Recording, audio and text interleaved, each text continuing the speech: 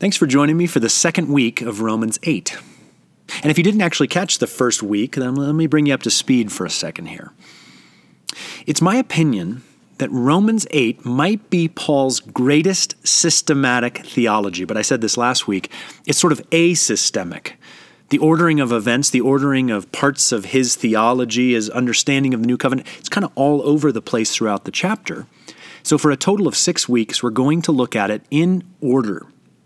So last week we looked at what I call the baseline, kind of the non-negotiable starting position that Jesus has given us. Today we're going to be looking at the Incarnation. Then it's the cross. Then the fourth week will be the Holy Spirit. Then union, I love that word. And then finally the call of God, like how do we actually live this out? So again, last week was the baseline. And just to catch you up again, the baseline of our entire life in Jesus is this. There is no condemnation for those who are in Christ Jesus. And then the ending of that chapter, the kind of bookend of the opening verse, is the other piece, that there is nothing that can separate us from the love of God in Christ Jesus our Lord. So just to make sure you understand, the baseline is no condemnation.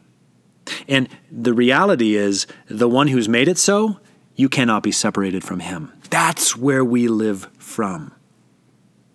Well, this week, we're going to be looking at the condition of mankind from the fall right up to the Incarnation. We're going to be talking about the reason for the Incarnation and so gloriously, the meaning of the Incarnation. So that's where we're going to be going. And I don't know, I just want to pray because I want to draw our hearts in as we dive in. So let's pray. Lord Jesus, we come to you, the one who did take on flesh, the one who had been on that throne you're on right now. You had been there from before time, and yet you stepped down. You took your place in our flesh. You wanted to know us, and you wanted us to know you. So I pray that we will be particularly attentive to what your Holy Spirit teaches us about your incarnation, and that we would all just be delighted that you came for us in the first place. So please grab our hearts today, Jesus. In your name, amen. Well, friends, I want you to imagine a man whose whole entire life is about to change. He's in the middle of getting out of bed, getting ready for what he thinks the day is going to hold. So he stands up to his feet, he splashes some water in his face, he gets dressed, he goes out and has a little late breakfast, and now he's heading out the door to work. This man, as always, on every first day of the week, heads to work with an inward combination of great pride and yet also great self-loathing. It's a weird mixture of the feelings of really both life and death.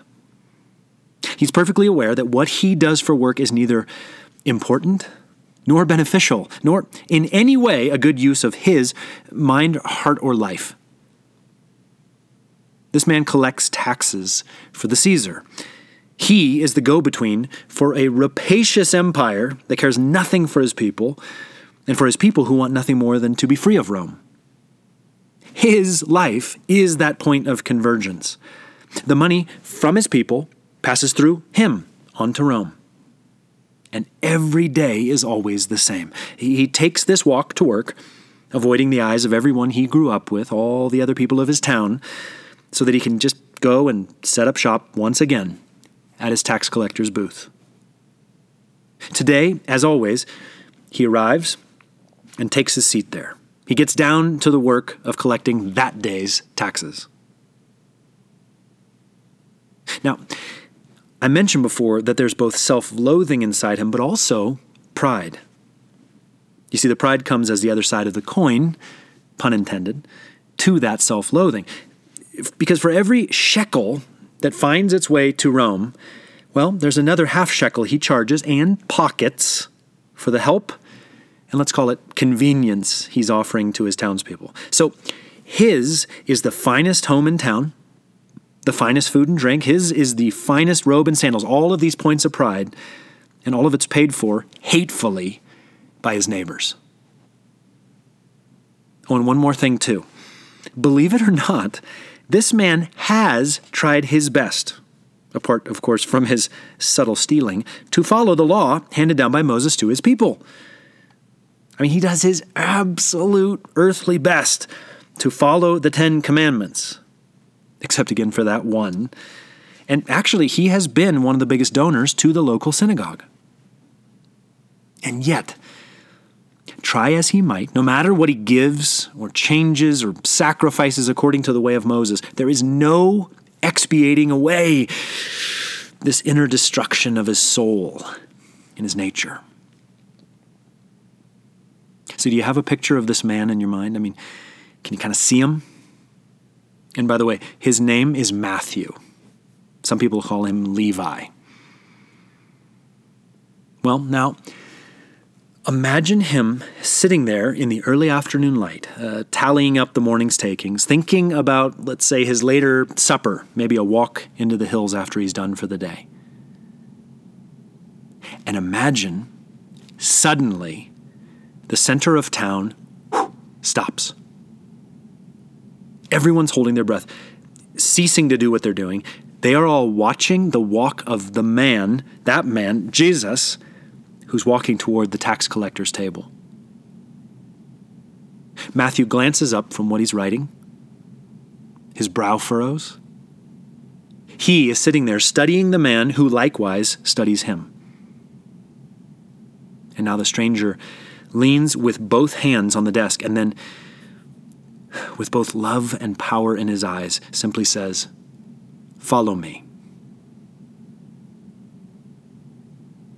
A lightning bolt runs through Matthew. In that moment, the past and the future consider each other. Matthew knows the pattern of his days, like the way this is destined to continue on. And in the eyes of this man, he is seeing something else. He sees a choice, sonship, brotherhood, righteousness, and splendor. He just doesn't know yet that the choice of a son to be a righteous, splendid brother is the foredecided choice of God of him, of Matthew. Matthew, now the former tax collector, the one now already rising to his feet to follow, the one who's going to finish this day by banqueting with Jesus, with all the other tax collectors and disreputable folk, before tomorrow leaving it all behind. The one who will, 30 years after this day, be killed for the sake of the good news of Jesus, 2,500 miles away in Ethiopia. Friends, the one who right now is still at the banqueting table, forever with Jesus, enjoying the eternal splendor of life as one of God's own sons. Well, now, from Romans 8, I want you to hear the true story of Matthew, and really of every single man, woman, and child who has ever lived. And this is from verses 10, 5 through 8, the beginning of 3, and 29 and 30. So listen. Paul writes, "I said that our nature is dead in the presence of Christ, and so it is because of its sin. The carnal attitude sees no further than natural things, but the spiritual attitude reaches out after the things of the Spirit. The former attitude means, bluntly, death. The latter means life and inward peace. And this is only to be expected, for the carnal attitude is inevitably opposed to the purpose of God, and neither can nor will follow his laws for living. Men who hold this attitude cannot possibly please God. The law never succeeded in producing righteousness. The failure was always the weakness of human nature." And I just want to interject, friends. Pay attention to this kind of great pivot of pivots.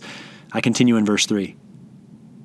"But God has met this by sending his own Son, Jesus Christ, to live in that human nature which causes the trouble. God, in his foreknowledge, chose them to bear the family likeness of his Son, that he might be the eldest of a family of many brothers. He chose them long ago. When the time came, he called them. He made them righteous in his sight, and then lifted them to the splendor of life as God's own sons. All right, let's start back at the beginning there. I said that our nature is dead in the presence of Christ, and so it is because of its sin. So last week, verses 1 and 38 and 39, I described those as the new baseline of our life in Jesus. Everything from here on out is actually meant to rise from those. Well, this verse, the one I just read to you, verse 10, I would call it the old top line. From the moment of the fall, from the moment when rebellion away from God and toward the self became the natural nature of mankind, human life has been a death in life.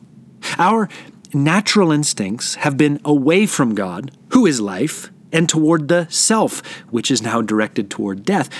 And all of this is the very nature of sin. Sin, fallenness, brokenness is the top line of humanity. Nothing can rise higher in us of ourselves because of sin. And what's the difference between this sinful nature and the spiritual nature for which we were first intended? I'll keep reading. The carnal attitude sees no further than natural things. Sin and the self will always have a limited vision. And not just limited to some mind-body dualism. No, the natural things referenced can be, yes, the self, the body, and really all material things. The things of the world, of the flesh. This is as far as our sinful nature could ever, would ever see. That's its limited kind of field of vision. But the spiritual attitude reaches out after the things of the Spirit. And notice it doesn't say spiritual things or some sort of esoteric spiritualism. No, the spiritual attitude reaches out after the things of the Spirit, meaning the Holy Spirit, the Spirit of God, the Holy Ghost. Think about it this way. There is one attitude that only takes account of the natural order of things. Well, there's a whole other one that is entrained to the actual living Spirit of God. The former attitude means bluntly death. There's death again. The latter means life and inward peace. And this is only to be expected, for the carnal attitude is inevitably opposed to the purpose of God, and neither can nor will follow his laws for living. Men who hold this attitude cannot possibly please God. So, the sinful nature cannot please God because it cannot naturally follow his way of living, which is always pointed, by the way, toward his purpose. And thus, lacking peace and life, it just continues to plod on toward death. How does that sound to you as a life trajectory? But if you flip all of that on its head, like go in the spiritual direction we're about to be going, then what do you have? The spiritual nature that will always please God because it naturally follows his way. It points to his purpose, with peace and life always marching into greater life. Now that sounds quite a bit more interesting, doesn't it? But there was one more direction humanity went, wasn't there? And this is verse 3a. The law never succeeded in producing righteousness. And the law, by the way, is sort of the structured religious approach to God. The law never succeeded in producing righteousness. The failure was always the weakness of human nature. So, friends, like being sinful, being fleshly, instinctual, aimed at death, humankind tried its best to produce righteousness by adherence to the law. By taking an approach to God that was structured and religious, humankind hoped to rise above its fleshly, humanly self. The problem? Well, the weakness of that very nature. It was like, imagine trying to pick yourself up off the ground using only your hands, like you were grabbing the laces of your shoes, your bootstraps. Imagine trying to pick yourself up off the ground that way. It was, by definition, impossible. Until these, again, glorious words. Listen. But God has met this by sending his own Son, Jesus Christ, to live in that human nature, which causes the trouble. You see, friends, the incarnation is the final answer of God to humanity's fallenness, because seeing us impossibly stuck, trying to pick ourselves up by our spiritual bootstraps, he seemingly impossibly entered personally, meaning in person, into the equation. He took on the nature that until then had been the problem. He came to rewrite it, to perfect it, to show us precisely what he'd meant by his original spiritual Garden of Eden version of humanity. He came as the new first man. And then, so wonderfully, this. God, in his foreknowledge, that's his knowledge before creation's creation, chose them, meaning chose us too, to bear the family likeness of his Son. Do you understand? You and I have been chosen so that over the course of our life, we begin to look like Jesus. That he might be the eldest of a family of many brothers. And you see, you and I, friends, we are not Christians. We are not the mercenary army of a Christian worldview. We are not here doing church for church's sake. Friends, we are taking our place in a family. We are learning to find our seat at the table. Because, listen to the end. He chose them long ago. When the time came, he called them. He made them righteous in his sight and then lifted them to the splendor of life as his own sons. Friends, Matthew's story with Jesus is really all of our stories.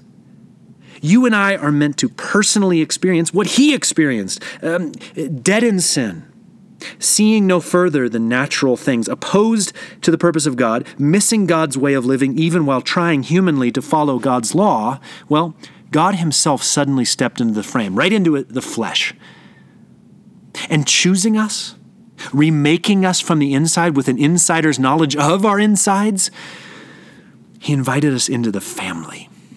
Right to the table.